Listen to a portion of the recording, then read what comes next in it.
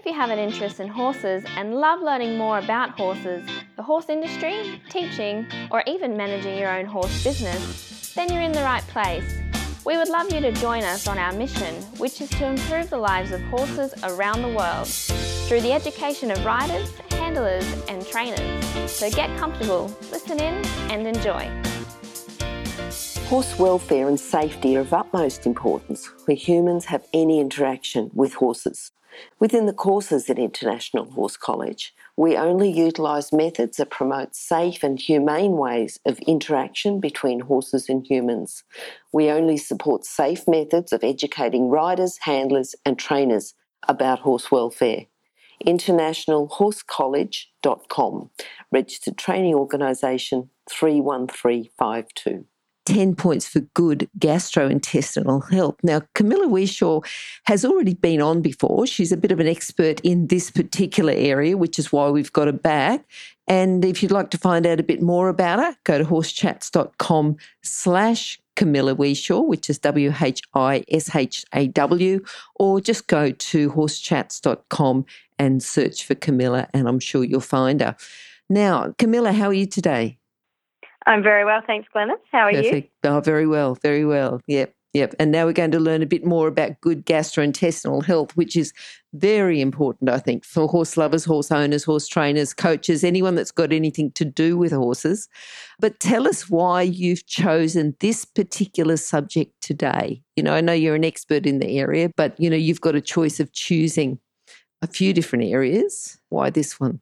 So, Glenys, for all horses, and any species for that fact, good health starts with the gastrointestinal tract or the gut.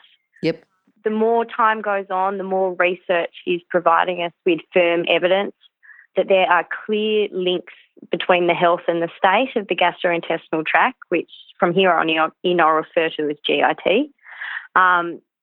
There's strong associations with immune health and GIT, inflammatory mediators in the body. So if you think of any inflammatory condition a horse suffers from, whether it's osteoarthritis, whether it's tendinitis, placentitis, it affects neurotransmitter production. So you've got your constantly cranky horse. It can play quite a significant role in that.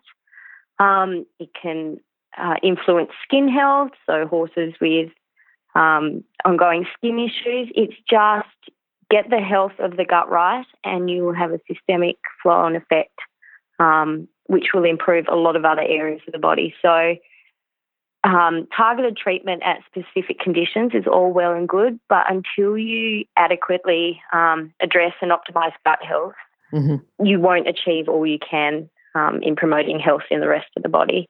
Okay. So it's a very, very solid place to start with. All right. Now, we've got a relationship here, I'm sure, between the gastrointestinal health and the teeth and oral health. Is there a relationship? There's a big relationship, Glenys. So I think when a lot of us think of the gastrointestinal tract or stomach health or digestion, we immediately just think of the stomach and the small and large intestine. But really, gastric health starts in the mouth. So the mouth and the teeth are part of the digestive system.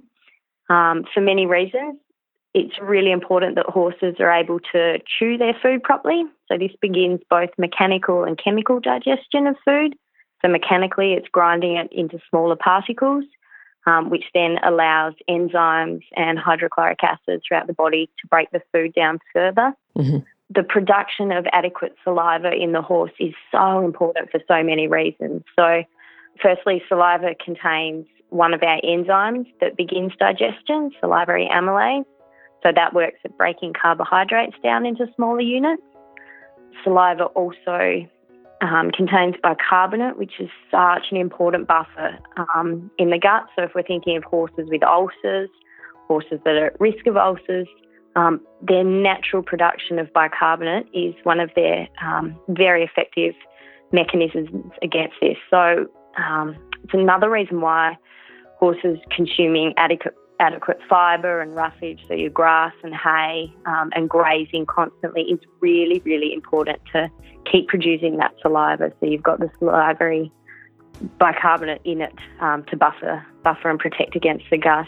I'm just wondering about feeds. A lot of people wet down their feeds. Does that impact on the making of saliva? Production? Not so much from what we understand. I don't know that a whole lot of research has been done in that area.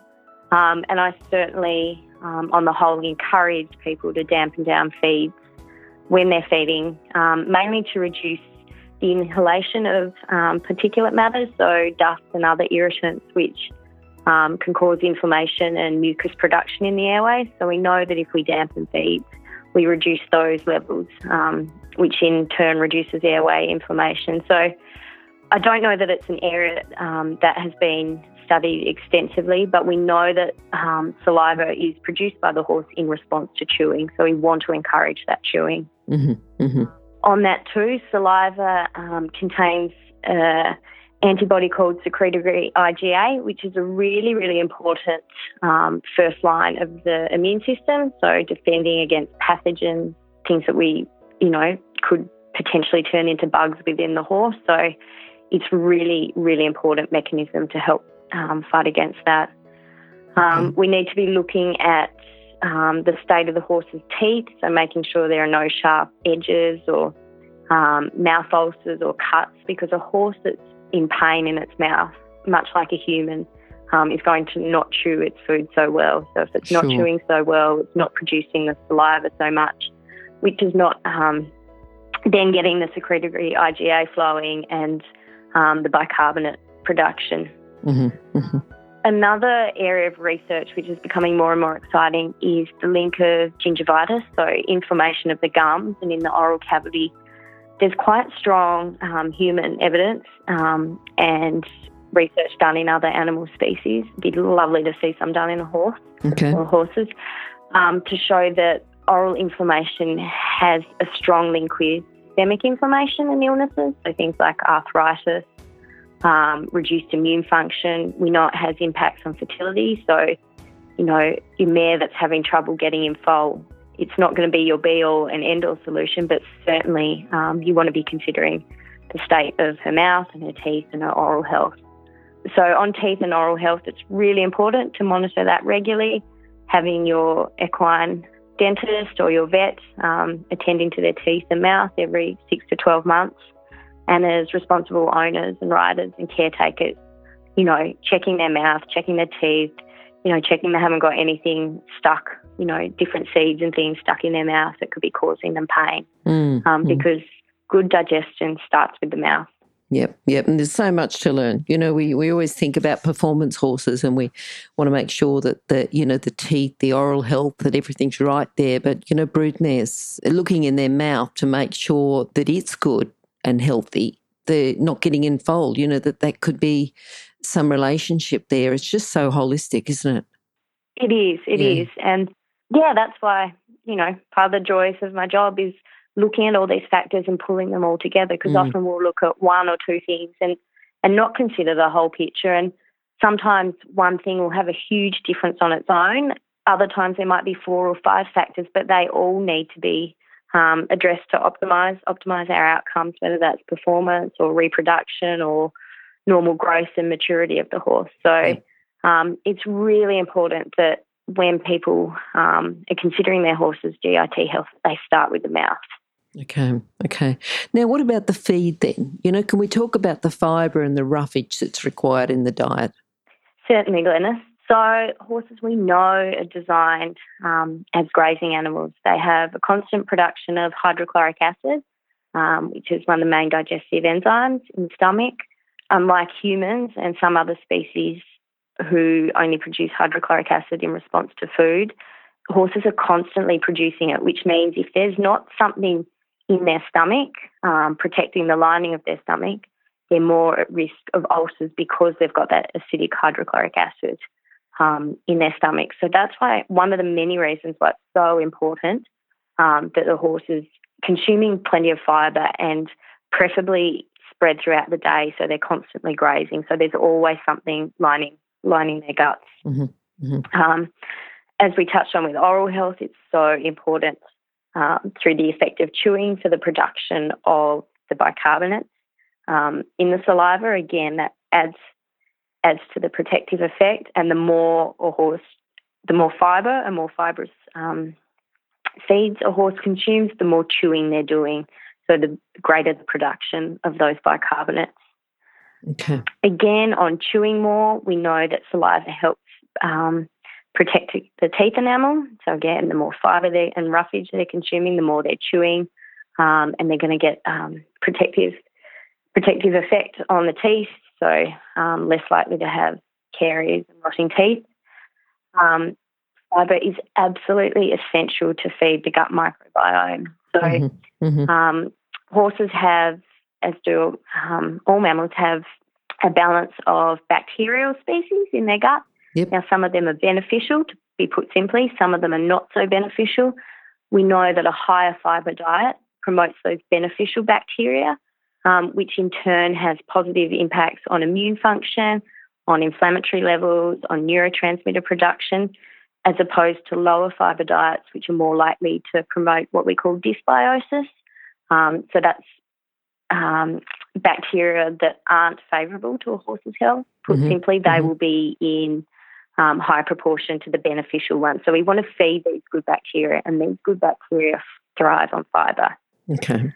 Fibre is also, a lot of people don't realise that fibre is a really important energy source in the horse. So it's broken down in the large intestine to produce what are called short-chain fatty acids or volatile fatty acids. These are end products of bacterial fermentation, and they're broken down into acetate, propionate, and butyrate. And they're really valuable energy sources for a horse. So often people won't realise that even a horse that has higher energy requirements can have a proportion of those energy needs met through a high fibre diet, providing their GIT is in good health. So providing they've got those healthy bacteria which are able to break down the fibre to convert to an energy source. All right. And again, the fibre with the action of the microbes in the gut are really essential for production of some of our vitamins, such as the B group vitamins and vitamin K. So without adequate fibre, it's very, very hard to produce optimal levels of those vitamins. All right. What about the concentrate then? You've talked about how beneficial the fibre and the roughage is in the diet. What about for horses that have high energy needs? What can we use there to help the horse?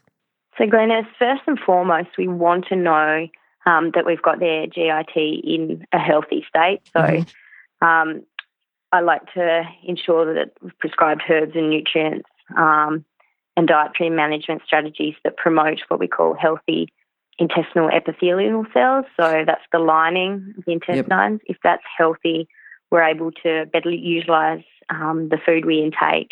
And then this is before we actually introduce the concentrate feeds, is it? Correct.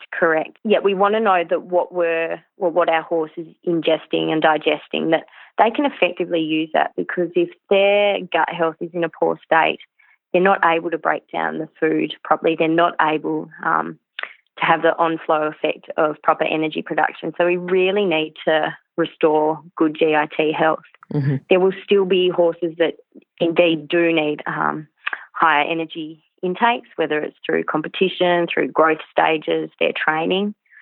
So in those cases, we still want to make sure that the horse is consuming a minimum of 1.5 to 2% of their body weight in dry matter each day to ensure they're getting enough of that fibre.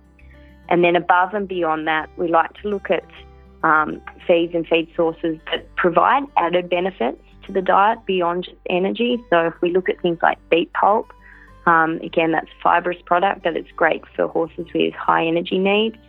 If we're looking to add fat sources for energy needs, look at ones that have added benefits, such as flaxseed meal.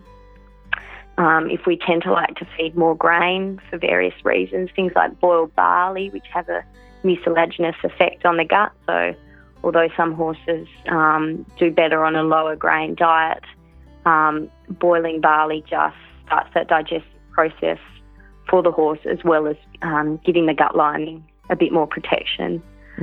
Something that's really important with horses that have higher energy needs is trying to avoid as much as we can the use of poor quality oils and oils that are higher in omega-6 fatty acids. So these promote inflammation.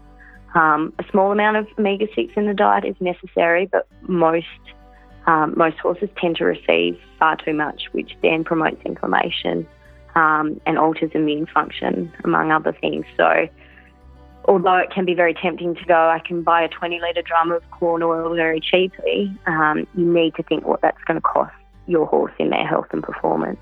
Okay. So, yeah, there's some of the key points.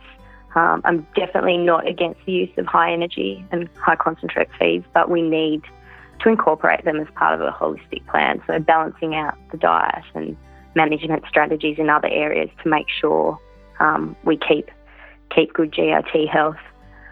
When we're feeding them too, it's always really good to combine them with a high fibre source. So that'll help slow the digestion down a bit and provide a source of fibre and roughage to help promote a better bacterial balance. So, you know, we grew up feeding horses oats mixed with lucerne, and although, you know, there are both pros and cons for it, as a simple practice, it was good in that you did have the high energy source, but you also had the lucerne, the fibre in that to help slow things down and to help promote chewing. Okay, all right. Now, what about the use of antibiotics? How does that optimise gut flora? Just tell us a little bit more about the use of antibiotics. Okay, so antibiotics are definitely, you know, a life-saving and very important part of veterinary medicine in many cases, but we really need to question our use of them. I'm not at all for prophylactic use of them for the sake of just because or just in case. Mm-hmm. They really need to be well indicated, both in terms of helping to reduce the great impact we're continually becoming resistant to more and more antibiotics. And part of the problem or part of the reason for this is because people, you know, have just used them a bit willy-nilly, or they think their horse is getting a snotty nose, so they'll put them on antibiotics. Okay. Really, they should only ever be used on recommendation by vet, mm-hmm. And for very good reason. We also need to consider the fact that antibiotics disrupt the gut microbiome. Mm-hmm. So okay. We want those good bacteria in abundance and the bad, inverted commas, bad bacteria at minimal levels. Anytime you use antibiotics, it kills off both the good and bad bacteria. Mm-hmm. Obviously, antibiotics are effective against bacterial infections, which is a really important key to remember. So there's no point giving a horse with viral infection antibiotics. Antibiotics are there to kill bacteria. So they get rid of the nasties, but they also wipe out all the good bacteria, which then for issues what we call dysbiosis. So after all the good and beneficial bacteria are gone, the gut needs to re-establish a bacterial balance. And unless we've implemented feeding and strategies, more often than not, they will be overpopulated with bad bacteria, which then sets us up for more inflammation or immune problems, chronic infections, things like that. So it's really, really important that if and when we use antibiotics, at how we read the gut microbiota. Okay. Our horse knows some probiotics or a course of probiotics. Now, probiotics are an important part of re-establishing a healthy gut microbiome. That colony of probiotics establish themselves and continue to multiply and grow. And if we don't give them their feed source of prebiotics, that's not able to happen. For those horse owners that do need to use antibiotics in their horse and choose to use probiotics too, we really need to consider the timing of administration of probiotics in conjunction with the timing of the antibiotics. If you're an equestrian coach or a horse riding instructor, or even if you aspire to be one, have a look at the free video series for horse riding instructors on the Horse Chats website. Go there now, have a look, horsechats.com. All right, now what about their NSAIDs and how can they support the gut health, during the use, after their use? What information have you got us there? Again, so NSAIDs, so we're thinking of phenylbutazone, so bute, flunixon, Equiox, your common anti-inflammatory drugs. again, their discriminative use is really, really important. Obviously, they're very valuable pharmaceutical, both in pain and in controlling potential inflammation, but we really, really need to review how we use them. We know now too, there's evidence to show that NSAIDs alter the intestinal microflora just as antibiotics do, and they also compromise intestinal integrity. So that healthy lining in the intestines, which we want to make that healthy, both to prevent infection and excessive inflammation, and to optimise uptake of nutrients. So NSAIDs are known to damage that. Mm-hmm. And people often think of this in simplest terms of associating the use of bute with the formation of gastric ulcers. Yep. So they can do that, but if they need to be used, make sure it's for a very good reason and only use where indicated. If they need to be used, we need to still promote a high fibre diet where possible, so to give us some protection against gastric lining damage. Okay. One thing that concerns me is people will often think, I'll put my horse on gastric ulcer medication at the same time. One study has been done to show that this actually has a worse effect on gastrointestinal health than giving bute or NSAIDs alone. So I'm very, very cautious about the use of combining your omeprazole and Gastrogard or Ulcergard with bute. A lot of people are under the illusion that giving those two drugs together is beneficial. I'm very much against the use of post-race or post-event bute just in case. In inverted commas, people go, well, my horse might pull up sore, I'll give it some bute. So if that's your line of thinking, I'd strongly encourage you to review why you think you need to use it. Is your horse properly conditioned for the event or exercise it's meant to undertake? And look at feeding it, look at feeding practices, look at training practices, look at exercise practices, which may be contributing to excessive inflammation or pain. One other important point on NSAIDs is they stop the production of the majority of inflammation pathways. There are now newer drugs on the market which are selective in the inflammatory pathways they block. But by and large, all of them block all the major inflammatory pathways. Some of the horses' inflammatory pathways are actually very beneficial to their health, both to immune function and particularly in relation to gastric health.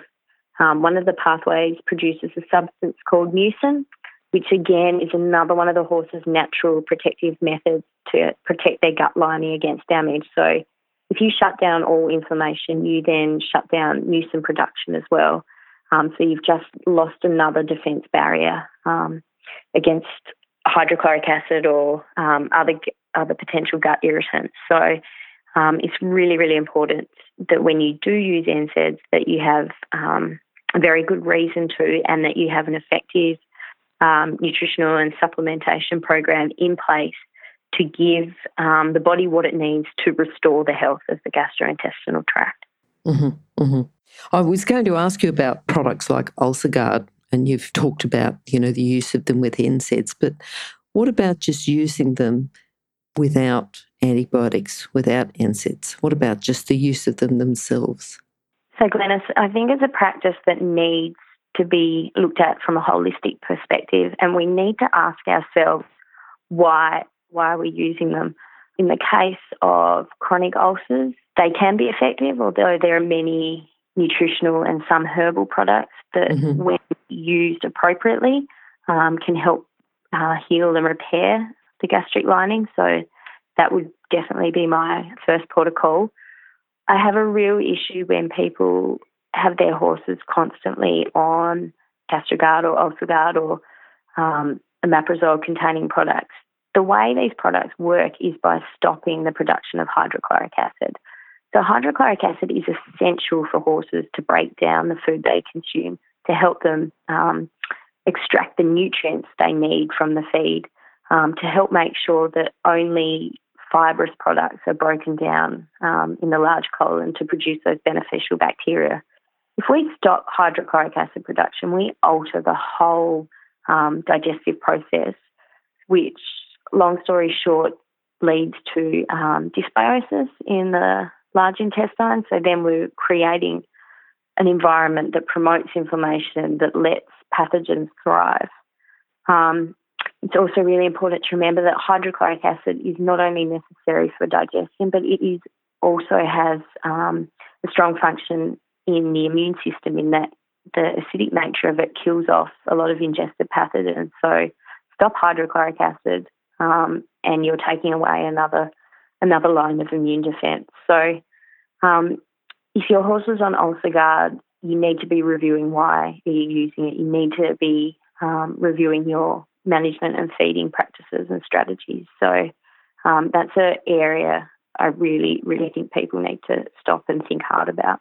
I think, Camilla, I really like the way that you're looking at the holistic health. You know, we're here to talk about gastrointestinal health, but you're looking at the whole thing holistically, and we're looking at why, if we need to use these products, it's not just to fix the problem, but how this is affecting the overall health of the horse. And I think, coming from your point of view, you know, I just think that's, I love it. Thanks. Tell us about strategic drenching of the horse. Okay, so we've gone through, different phases or cycles or approaches with how we drench horses and parasite control. Mm-hmm. And again, although I'm a naturopath and I like to keep things as natural as possible through whether it's management and dietary practices or supplementation of herbs or nutrients, I'm of the opinion that our standard chemical drenches do have an important role to play in healthy horse management, but I'm also of the view that we need to use them appropriately, both to reduce resistance to our different drenches. So just like we've created our own problems with antibiotic resistance, we've also done that to a large extent with different drenches. So we know that significant parasitic loads in the horse, so different types of worms, can cause significant damage to the gut, which again is going to have inflammatory effects systemically and poor immune effects systemically. So we certainly don't want our horses burdened with worms, but at the same time we don't want to overuse drenches and chemicals, both for the horse's health and, if you think about the flow and effect to the environment too, and farmland and agriculture. So I tend to have most of my clients undertake strategic drenching. So depending on the horse, their health, the stage of a program they're in, we will look at their egg counts, horses' egg counts, and tend to only target drenching specific parasites when they've got an egg count of about 150 to 200 eggs per gram.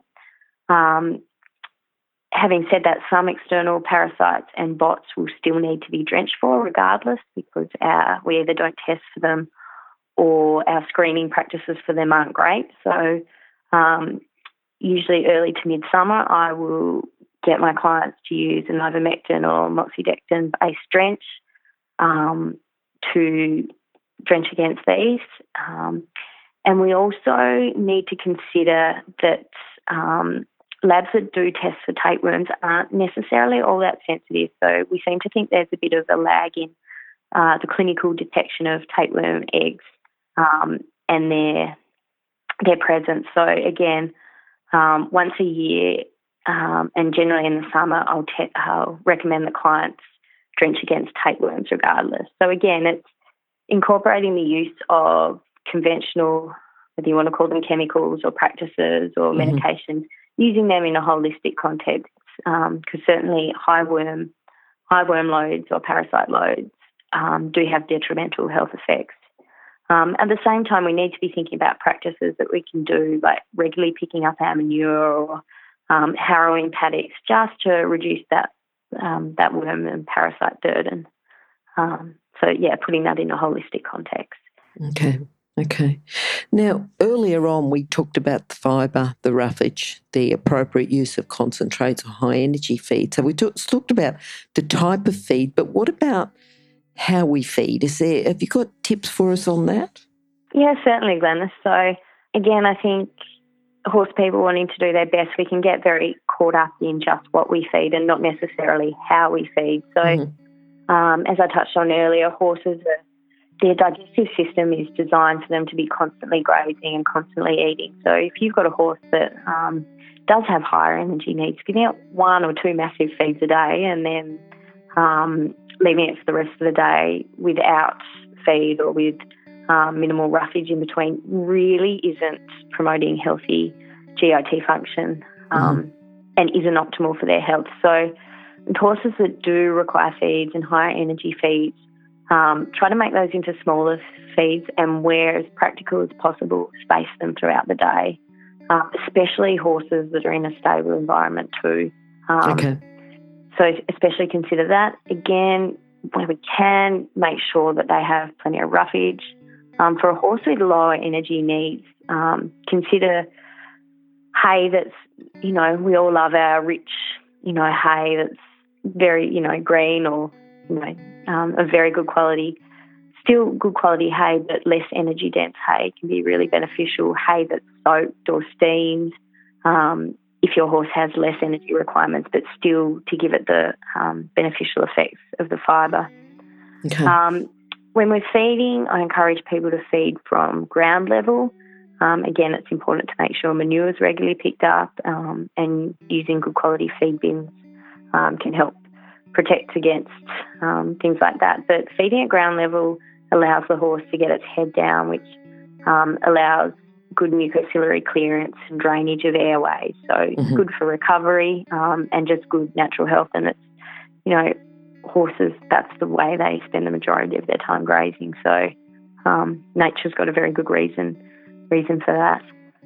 Yes. As I touched on earlier, mixing our concentrates with roughage. So if your horse does require higher energy feeds, mix lucerne or other types of chaff through that to give it a bit of roughage. Okay. For horses who are undertaking strenuous work, so racehorses and other horses in training, there's evidence to suggest that giving them about 500 grams of lucerne or lucerne chaff shortly, sort of half an hour to an hour before work, can help line the gut effectively, both from a physical sense and from the presence of magnesium and calcium, which just gives a buffer against hydrochloric acid when they're working out. So that amount of food tends to sit comfortably in the stomach for a horse in intense work while giving it a bit of protection.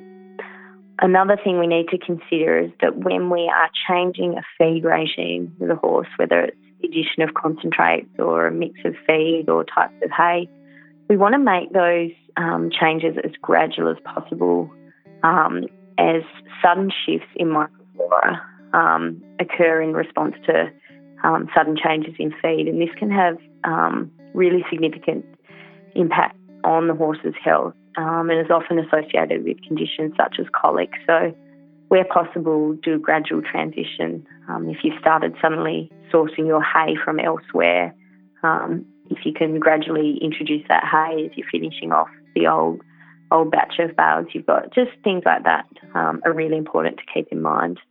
If you're an equestrian coach or a horse riding instructor, or even if you aspire to be one, have a look at the free video series for horse riding instructors on the Horse Chats website. Go there now, have a look, horsechats.com. Just thinking about, you talked about racing or just horses that are in a high stress environment or horses that are just by temperament, by personality, highly stressed. How does that have, what sort of effect does that have on their digestion and their gut health? So Glennis, digestion is under influence or occurs through actions of the nervous system. Now, put simply, there are several different divisions of the nervous system or branches. Digestion is largely under the influence of what's called the parasympathetic nervous system. Now, there's another division of the nervous system called the sympathetic nervous system, and they tend to work in opposition to each other. So we keep in mind that the parasympathetic nervous system is associated with rest and digesting, and the sympathetic nervous system is associated with stress, anxiety, high levels of high-intensity exercise, things like that. So we want to be promoting the parasympathetic nervous system to optimise digestion, to help promote normal GIT motility. If we're feeding a horse that's constantly stressed, whether it's been separated from mates or it's in a situation where horses are constantly fighting for feed and it's in the lowest pecking order, that's going to send its sympathetic nervous system into overdrive and sort of shut down the activity of the parasympathetic nervous system, which we need for healthy digestion. So we need to try and avoid as much as possible, particularly when we're feeding a horse, to expose it to overly stressful situations.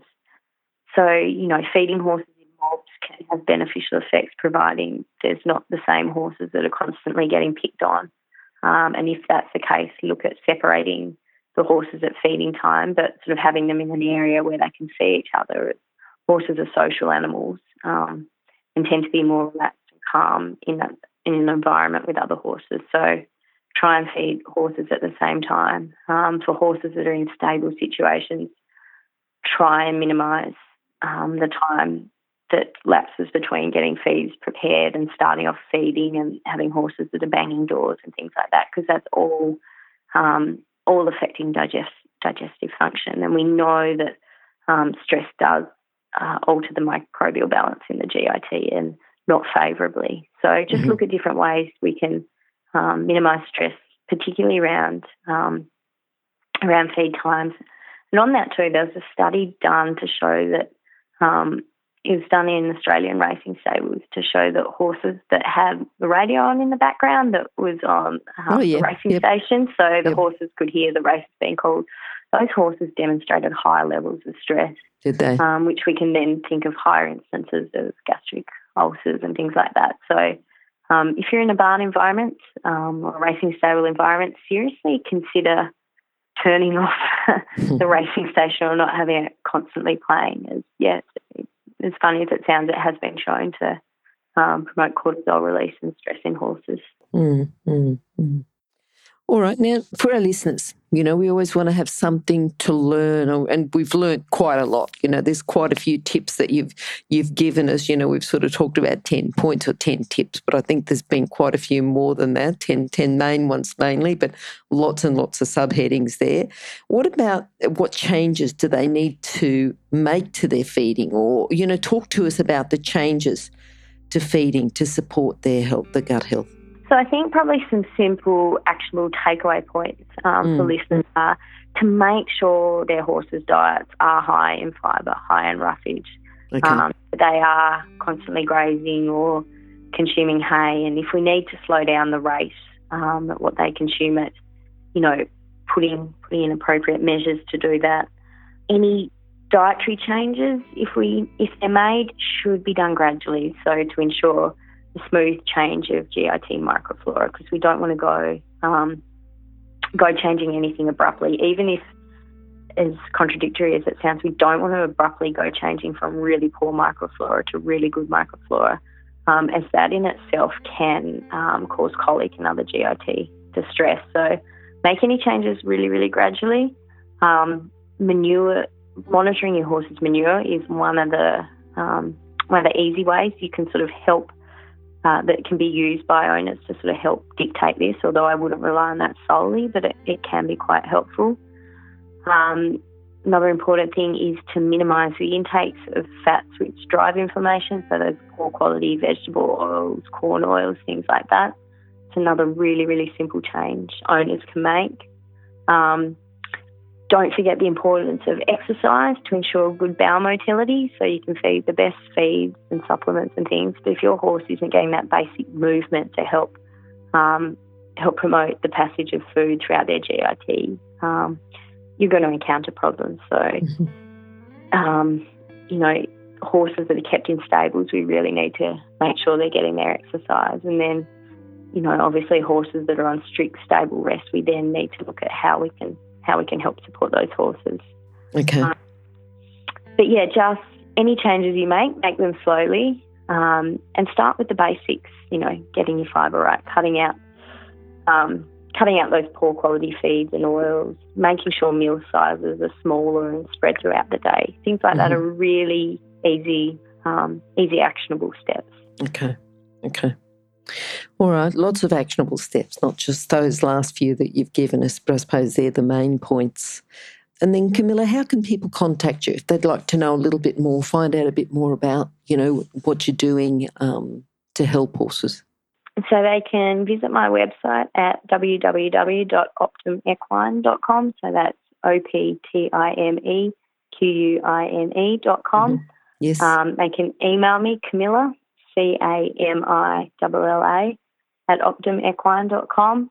And on my website, it's my phone number, as well as you can email from my website. I've also got Optimum Equine on Facebook, so I'll regularly post just, little handy snippets, bits of information, things for owners and managers and riders to consider in relation to their horse and horse health. So they're probably the best ways to contact me, learn a bit more and see how we can help you and help your horse. Perfect. All right, Camilla, those details will be on Horse Chat's website as well. That'll be horsechats.com/Camilla Weishaw, and you'll see previous interview, but they're all sort of linked together. Just go horsechats.com/Camilla Weishaw 2, or just go to horsechats.com and search for Camilla, search for Weishaw, WHISHAW, and you'll find contact details as well as links to previous chat. Camilla, thank you. Thank you for all the tips. Thank you for, just lots and lots of information. Just, it wasn't 10 tips, as I said. There was just lots there and really talking about the holistic horse. And I think, just doing things to improve the welfare of the horse, which is what we're all about. So thank you again, and hopefully we'll catch up sometime soon. My pleasure, Glenys, and thank you. And, thank you to all the Horse Chat listeners. So... it's been great. If you've enjoyed this chat, then please comment, rate and subscribe. If you'd like any changes or recommendations for guests, then please contact us through horsechats.com. And while you're online, have a look at the government-accredited courses at internationalhorsecollege.com. Registered Training Organisation 31352.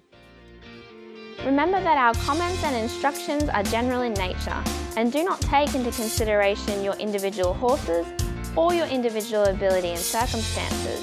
If you enjoyed this podcast, then please leave your comment below.